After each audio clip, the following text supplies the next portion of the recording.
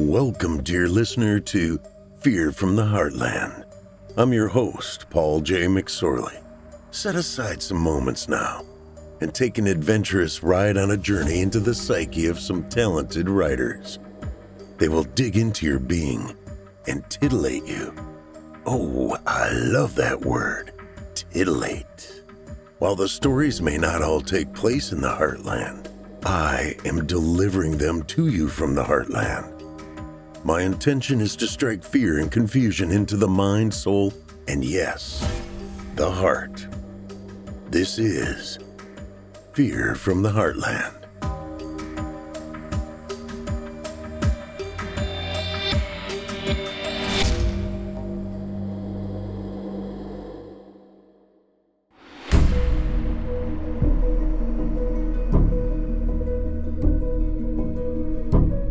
Hello, Heartlanders, and welcome to Season 2, Episode 8 of Fear from the Heartland. I'm your host, Paul J. McSorley.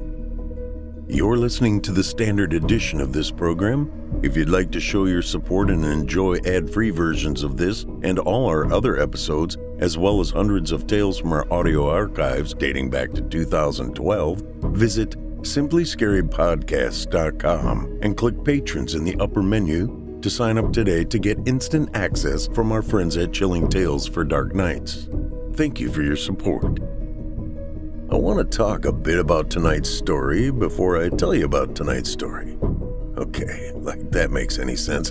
The story takes place in England, and the man telling the story is a septuagenarian. Google machine told me that's someone in their 70s. So if I sound a bit different, it's because I'm trying to sound like a British dude. Emphasis on trying. But hey, nothing ventured. First timer to Fear from the Heartland, Hank Belbin, author of tonight's tale, threw two words at me that I'd never seen or heard before. Then he used them in the same sentence. What the hell, dude? Well played, sir. Well played. I'm going to try to fit pedunculate and epiphytic into my everyday vernacular. The few friends I have will disown me. Wifey may also. Nah, she's used to me being weird. Thanks, Hank. Anyway, let's get after it. Liam has hidden a dark secret that he has denied since he was 6 years old. But after he becomes lost in a deep and dark forest, he is forced to confront what he has done to his brother by a malevolent entity lurking in the trees. And now, for your indulgence, The Pale Man in the Woods by Hank Belbin.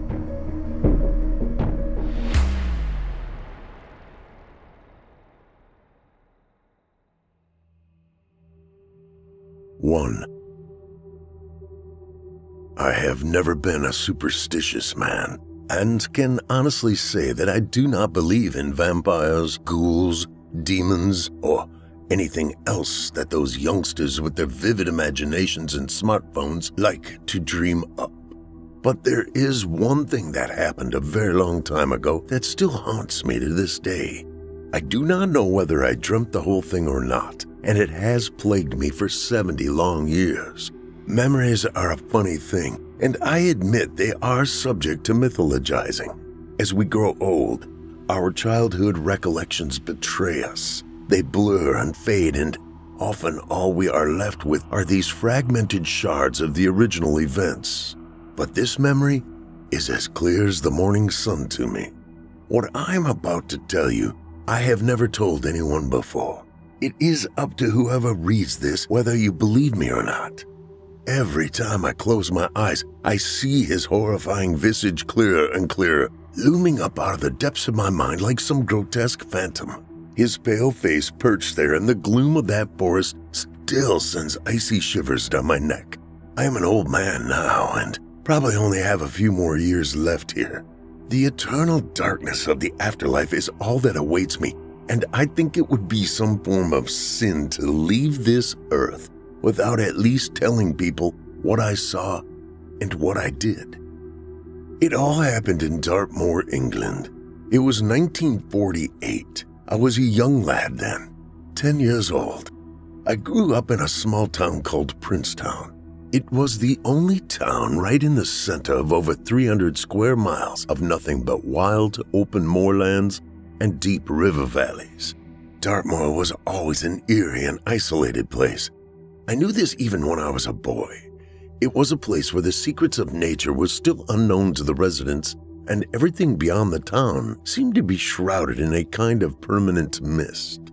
Generations of our family had lived and died right there in Princetown, most of them never even leaving the county lines.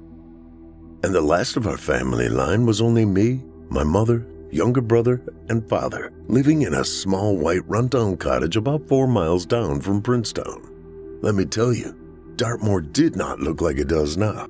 Back then, it was even more rugged and barren. There were few paved roads, and most houses in the town were nothing more than bleak, moldering terrace houses, squatting there in the perpetual bog. Slates roofs and old masonry walls with small square windows on each face. Rows of them sheltering quiet, hard-working families who'd huddle around their wood stoves together at night. During the day, curtains would twitch, and you could sometimes catch glimpses of the solitary hermits who had been living there for decades. The town only really existed because of the prison that was built up there on the damp rolling moors sometime back in the 17th century.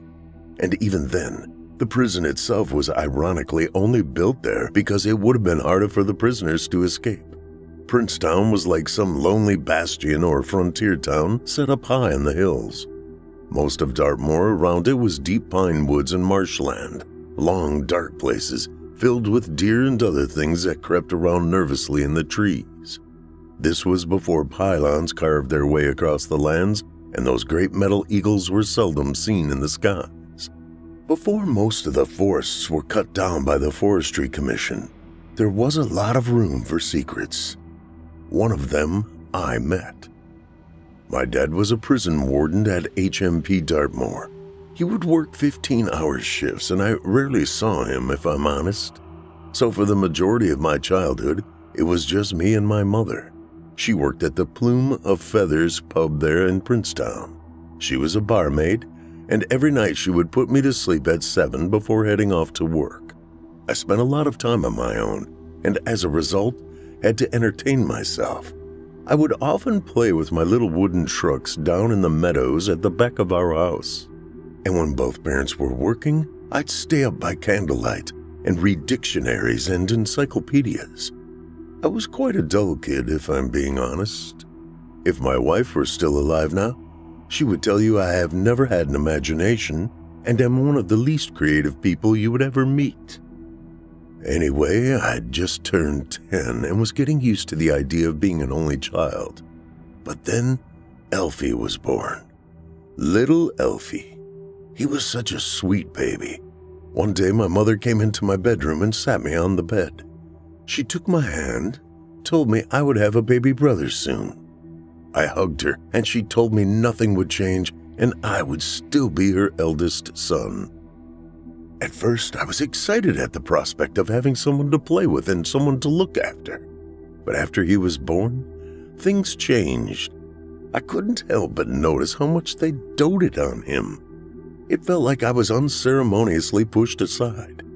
It began to burn inside me. That idle neglection soon gave way to jealousy. I didn't know why, but I started to dislike Elfie.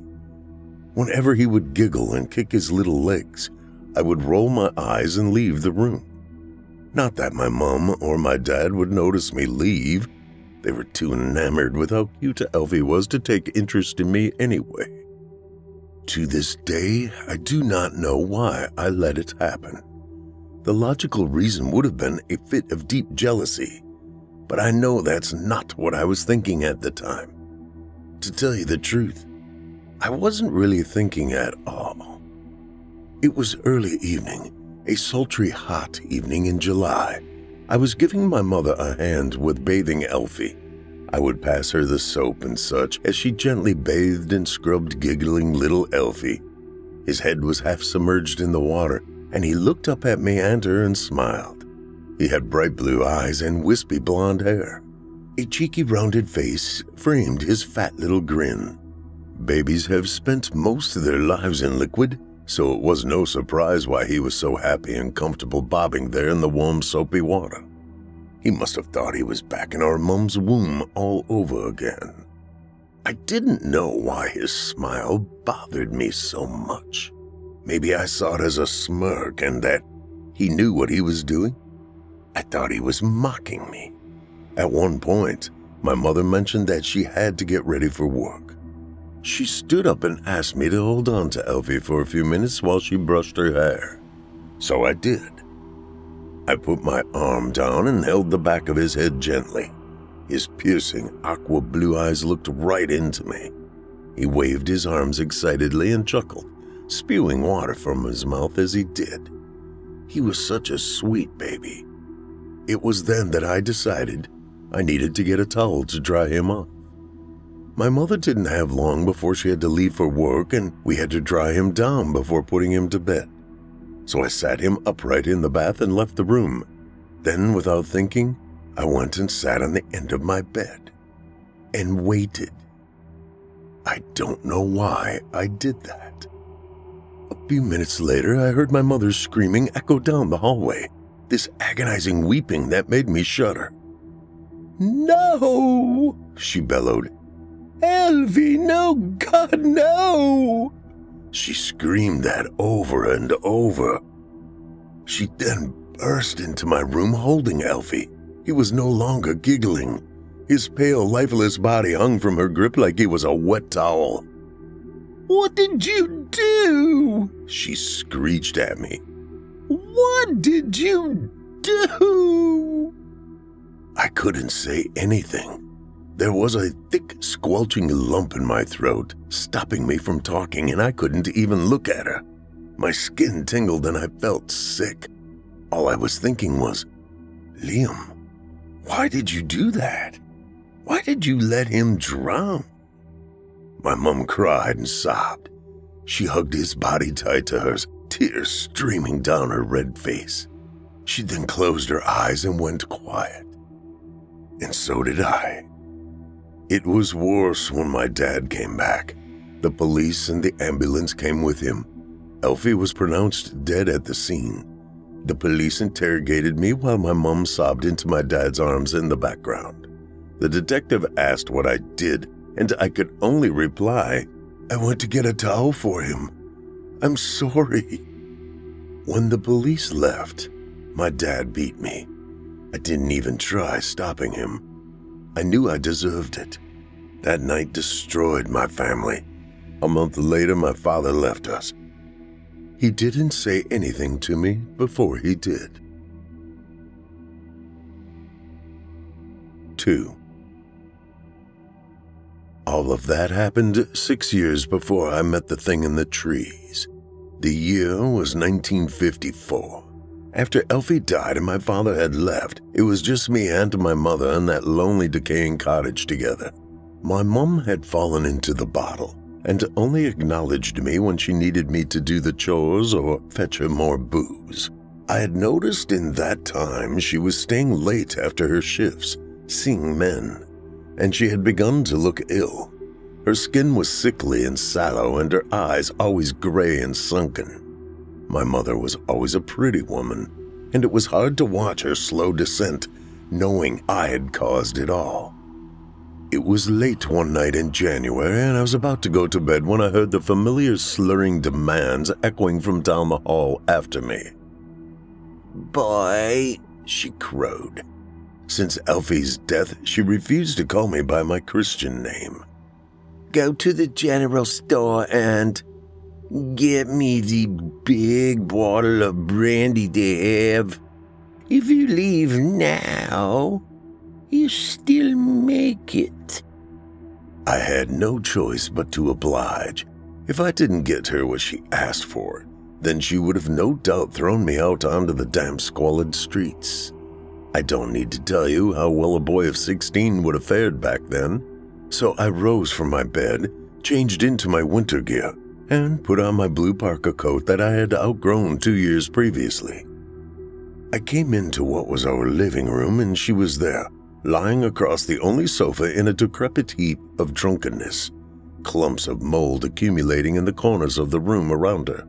The radio crackled in the background, playing some old-timey tune that I can't recall now. From the crumpled sofa, she tossed me some tattered notes and told me to hurry up.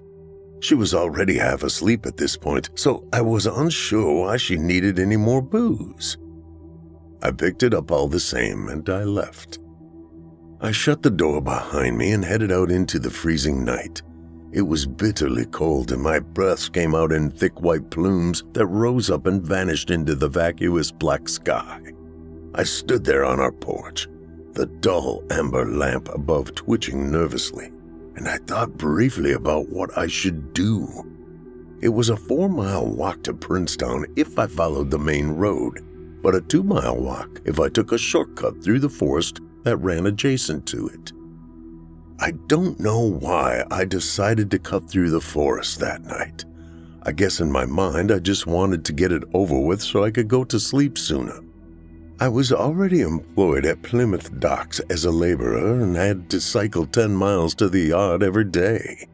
Walking 8 miles at almost 10 o'clock at night was not the type of rest I needed, so I went with the latter. After all, I had played in that forest when I was 10 years old.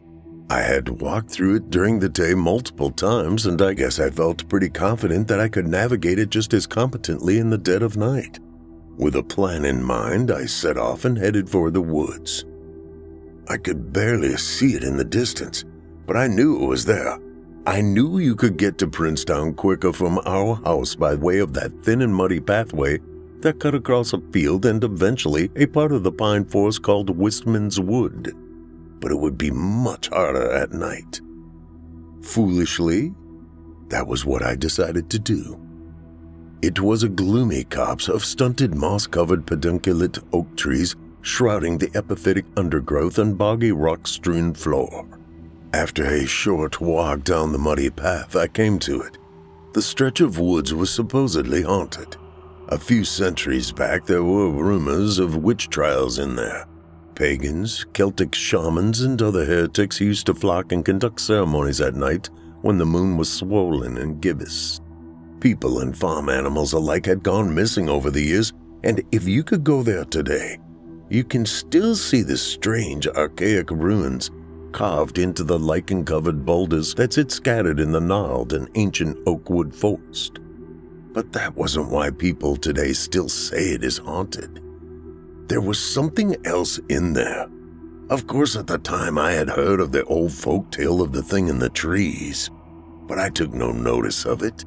The aspects of the story seemed just so juvenile to me that I dismissed the whole thing as some old camper's tale told around the bonfire to warm their cockles.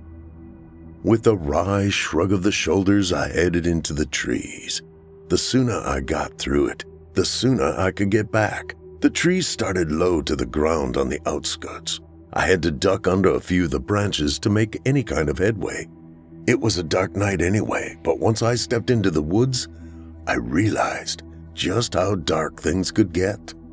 I could barely see 5 feet in front of my face, resigning myself instead to feeling and pushing through the damp mossy branches that scraped across my cheeks. It must have been about 40 minutes when I made it through the fabled Wistman's Wood and then into the deep brooding pine forest behind it. At this point, I began to feel scared. The walk was taking too long. I'd begun to lose my sense of direction. The trees were tall and looming above me, and everything was deathly silent in there. Not even the owls were howling. It was as if the woodland critters were too terrified to make their presence known.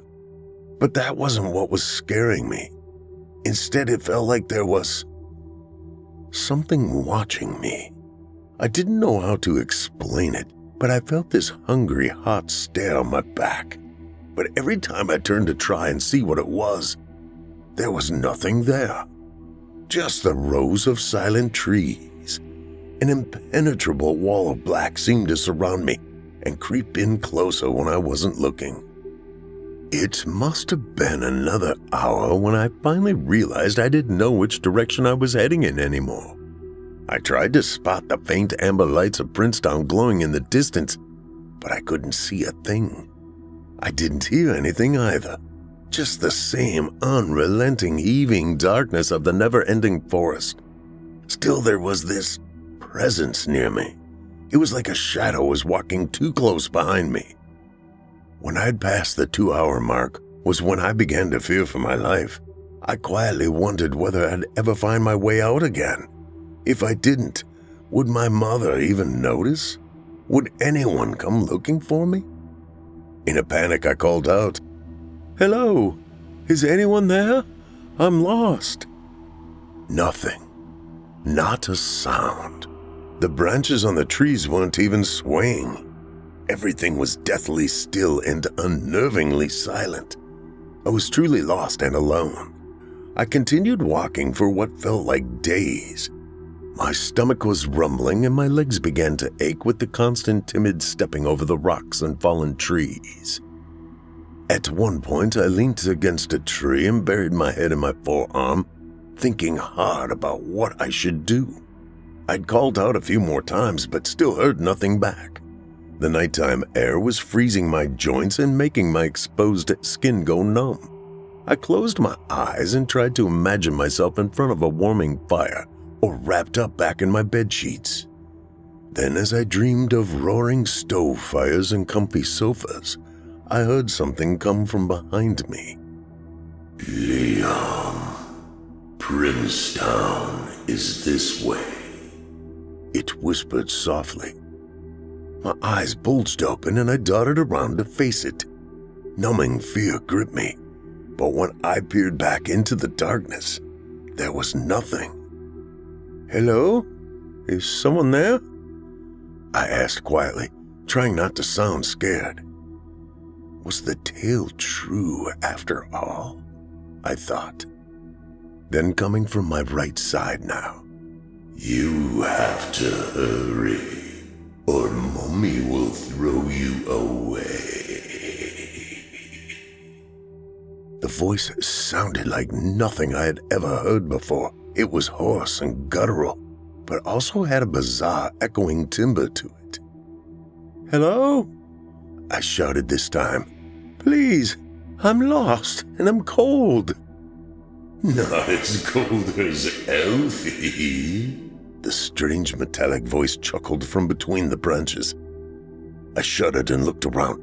My first thought was, how the hell do they know about my baby brother? "Who's that out there?" I begged. My voice was trembling. Then I heard something emanating through the trees that made my skin run cold. Slowly, rising out of the ruddy darkness of the forest, I heard a baby crying. A feeble wailing that only babies can do. It cried and cried, the noise of it all rising into a crescendo around me. I looked up and tried to pinpoint where exactly the sound was coming from, but it was too hard to tell. "Please, sir, I need to get out of here," I said. After a few moments of the baby crying, I heard that horrible alien voice once more. "Follow the baby, and you will get out." So I did. The noise of the cry distilled and focused in one direction. I started chasing after it. As I climbed over the dead, decaying branches and through the cold leaves, I thought of Elfie again. How did this person know about Elfie? I wondered. As I moved deeper into the woods, I began to hear another sound. It was unmistakable to me, a sound impossible to forget. I heard my mother's agonizing wails the night Elfie died. That sound was etched into my mind forever, and I heard it all over again in the center of the long dark woods that I couldn't escape. Without warning, I began to howl. The noises of baby Elfie crying and my mother keening assailed my ears and made me break down. "Mom, I'm sorry. I'm sorry," I shouted in reply, but they continued crying and sobbing in the blackness. "Please, Mom, I didn't mean to. I'm sorry." They didn't stop, so I wiped the tears from my blistered face and continued walking. I didn't know what direction I was heading in, but at that point, it didn't seem to matter anymore. 3. For what felt like days, I continued wandering around in the darkness, all of it an endlessly repeating cycle of tree trunks and gulches, hills and moss-covered stones. I was so sick of it all. I was so tired that I couldn't even lift my head to glance forward at my plight. Instead, just this relentless stream of moss and puddles drifted below my feet. The air was raw and wretched against my skin. The icy clasp of death seemed to be clawing its way under my coat now. I was beyond cold. The ghosts of my past crying had subsided. I only heard them faintly in the distance now. I continued walking. I walked and walked. Then my feet began to slow and drag across the primal earth. I began to stumble. Soon I wasn't walking anywhere. I remember this part clearest of all. I then conceded defeat and sat down at the base of a giant ancient pine tree and just stared off into the inky darkness, almost accepting my fate now. I sighed and leant back.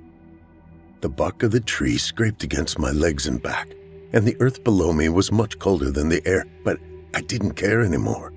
I thought I was going to die in there. In a strange and morbid kind of way, I felt like I had deserved it. The moldering earth decaying and absorbing me until not even my bones remained. The memory of what I had done, no more. The night drew on, and I felt my extremities slowly fade into absence. The frost and air made everything retreat into numbness, and with the chilling embrace of the night, my young mind began to leave me too. I couldn't think straight. I sat there in the dirt and stared ahead into the abyss of the primordial forest. All those trees bearing down upon me, reaching out to embrace me as one of their own. And there, just as I began lulling in and out of consciousness, I saw something ahead of me. Against the flat darkness, an almost imperceptible shape lingered. I squinted at first, unsure of what I was looking at. Then I blinked slowly and tried to focus on it. The frost on my eyelashes stung like bee stings, and everything in my body was shutting down. But still, I saw something there. It was a tall and pale figure there amidst the knee-high grass and lichens. It was looking right at me, but it didn't look with eyes. I felt its gaze. It took on the form of a person, but it couldn't have been. It was too tall, at least 7 feet. It was wearing a long dark robe, like a Jesuit priest, draped over its emaciated body. It was hard to tell, but I thought I saw 4 arms crawling and scrabbling around under its shroud. The thing had no face. Instead, just this rounded surface, like the shell of a rotten egg. Around the jowls of the face was drooping pallid skin that looked like drained chicken fillets. There were no eyes, no features, except a thin black slit running down the center of its skull. I was gripped in a kind of dull paralysis, and my heart thundered in my ribcage. I stared forward at it, poised against the bracken and pine needles. As I look back now, I believe it was Death himself that I met that night. I believe he came to take me, but it was not my time, it seemed. I was so enervated of strength that I could not hold my eyes open any longer. Everything faded. The thing came towards me, looming up out of the lightlessness of this horrible night. It didn't walk. It had no feet. It came gliding at me, hovering just off the ground. I tried to scream, but nothing came out. I couldn't move anything. Unconscious fear became an unassailable reality. As it drew nearer, I realized my body was shutting down. Then I sunk down into something abyssal. I felt the world falling away from me. In the deepest pit of blackness, I had only a vague awareness of my utter terror. But death never came for me. Something else did. 4. Sometime later, I awoke in a daze and felt curiously warm somehow. My thoughts were fuzzy and I couldn't focus properly. Surely, slowly, my eyes blinked open for the first time in a long time, and I looked around. It wasn't the forest anymore. I was somewhere else now. As my eyes adjusted to the light, I saw that I was on my back, laying on a sofa of sorts. There was a thick sheep's wool blanket draped over me, and I couldn't move any of my arms or legs. I was inside now. The room I was in was glowing with warmth. Candles twinkled on the windowsills, and the floor was made from this thick oak that seemed to absorb the light from them. In the corner of the room, crackling away, was a roaring stove fire. The flames rolled and danced over the logs in the peripheries of my sight. It was all a miasma of heat and scents. It smelt like matches and copper in there. I tried to rise from the bed, but stopped myself when I noticed a huge figure sitting on a stool by the fire before me. Is that him? The thing in the trees? I thought. The shadow of its bulk cast across the floor towards me. Fear gripped me once more, and I didn't make a sound that would alert it to my awakeness. I laid there, looking across at it, unmoving, unsure of what to do. It had those same dark robes that draped over its immense stature. The thing looked like a grizzly bear hunched over in a duvet. It had its back to me, and at regular intervals I observed the thick tobacco-smelling wafts rising from its hood. "No need to pretend," the figure said in a warm, mellow voice. "I know you're with us now." "Where am I?" I asked after a long, hushed pause. "Where you always wanted to be." "Where's that?" It never looked at me. It just stared into the flames of the wood burner and sucked away sullenly on its pipe. After a drawn-out silence, it craned ever so slightly towards me and said, "You have carried something for a long time. What is it?" I saw no point in lying anymore. I knew what he was talking about. If it were the same thing from between the trees, and I believe it was, then he already knew about Elfie, about what I did. So after a teary gulp, I spoke. "I did something very bad," I muttered. "What?" it asked with a shrewd air of wisdom. I shook my head and stared into the threnody of flames burning up all the wood and coal. "I let my brother drown," I said. "He was only 6 months old. I don't know why I did that. I didn't dislike him. I actually—" The thing cocked its head to the right and blew out a big cloud of acrid smoke. "How?" "He was in the bath. I was supposed to be keeping an eye on him, but—" "And what did you do?" I bit my tongue hard before speaking. Then, "I left the bathroom. I left him," I said as I felt my voice grow tight. "Then what?" "I let him drown." It was hard to tell, but it looked like the thing sat in front of the fire had nodded in acknowledgement. "What do you feel?" it said earnestly. My skin tingled and I felt my face well up with tears. They poured out like 2 scarring waterfalls from my eyes. "Just want my brother back." "Even if that means that you die?" "Yes, I don't care. I just want him back. I want to tell him I'm sorry. I never wanted him gone. "Yes?" "I didn't want to be overlooked." Then there was quiet in the room. The fire rolled away and everything was silent once more. The thing by the fire bowed its head. "You look very tired, little boy. You should close your eyes," it said. After a long pause, I asked, "Who are you?" "We knew each other once, although we never truly got to know each other. Close your eyes. Sleep." I had wanted to ask him more, but as soon as he said that sentence, it was like being given a warm cup of milk. My eyes drooped and my body relaxed. My eyes shut and I felt the most comfortable I have ever been. I soon fell into a deep and dreamless sleep. Thoughts and dreams rolled over me like waves on an eternal beach. 5. I woke up with sunlight in my eyes, slanting its way through the trees and onto my face. As I opened them slowly, Its blinding glare filtered into my vision, and I found myself awake once more. My head pounded and I felt vaguely nauseous, but I was alive. I rubbed my furrowed brows in confusion and tried to coax the sleep from my eyes. When I leaned up wearily and looked around, I saw that I was still in the dreaded forest. But it was different now. It was the morning. My sight adjusted to the bitter sun rays and I could see the edge of the forest. In fact, I was a mere 10 feet away from the main road that led into Princetown. The relief shot through me and I almost started crying again.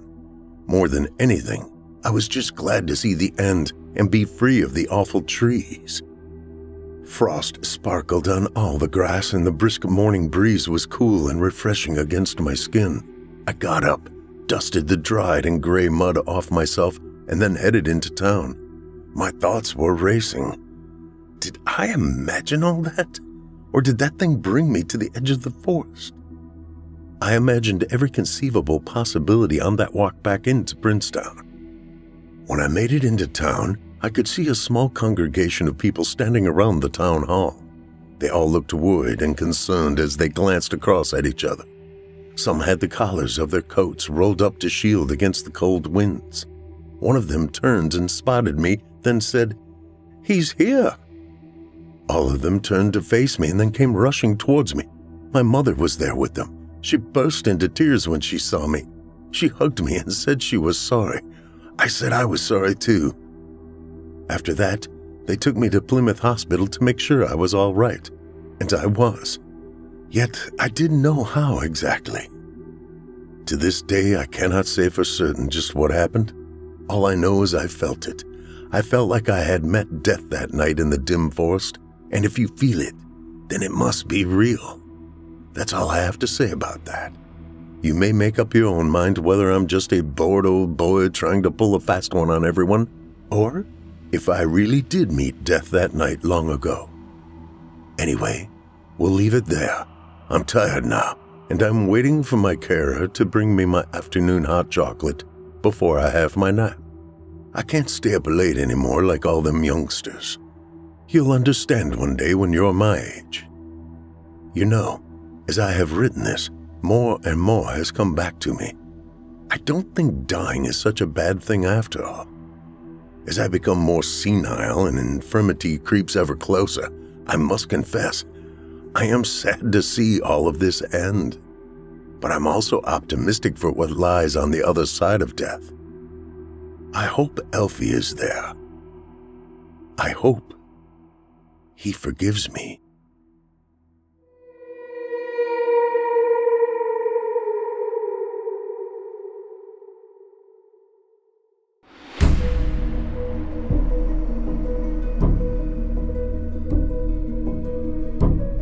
I hope you enjoyed tonight's tale, The Pale Man in the Woods by Hank Belbin. Hank Belbin is a horror author and screenwriter from Southampton, England. Primarily focusing on cosmic horror, Hank has had several short stories published on online magazines and is working on publishing his second novel set in Dartmoor, England. He has published 2 full-length plays that have been successful runs at Edinburgh Fringe Festival and also published a literary fiction novel called Moonland. The story is about a struggling actor living in London who falls in with drugs and kidnapping. For more details, go to www.hankbelbin.com. That's HANKBELBIN.com.